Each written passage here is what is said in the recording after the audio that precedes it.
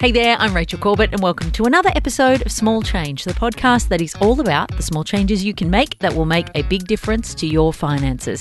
Now, do you feel like you just cannot keep up with all the new TV shows and movies that are coming out, and yet somehow you're still subscribed to 19 different streaming services? Or did you forget about the end of another 30-day free trial that's been slowly taking money out of your bank account? Well, Betsy Westcott reckons it might be time to audit those forgotten subscriptions.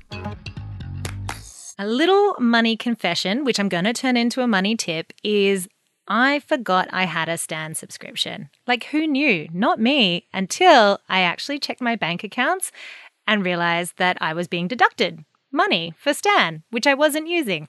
So my tip today is go and check your bank accounts to identify any subscriptions that you might have forgotten about.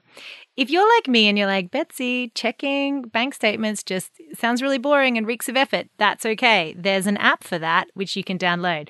So download something like the Finder app and let them do the heavy lifting for you, because they'll summarize all the subscriptions that you have linked to that bank account.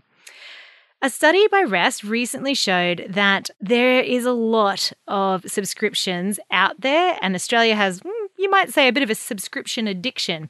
Subscriptions like Netflix, Spotify, Stan. Basically, we're spending about $3.9 billion every year on subscriptions, which is fine if you're actually using them. And if you're not quite ready to cancel it, maybe you've got a bit of an emotional attachment to it, then just pause it. That's fine. Pause it for, say, 30 days. See if you go to use it again, if you maybe miss the subscription, and you can reinstate it. If after 30 days you are not missing it, it might be time to cancel it. Saying goodbye can be hard, but sometimes it is for the best. If you're enjoying the tips from our panel of finance experts, then make sure you rate and review us if you're listening on Apple Podcasts, and share it around so we can all save money together. I'll catch you back here on Friday for another episode of Small Change.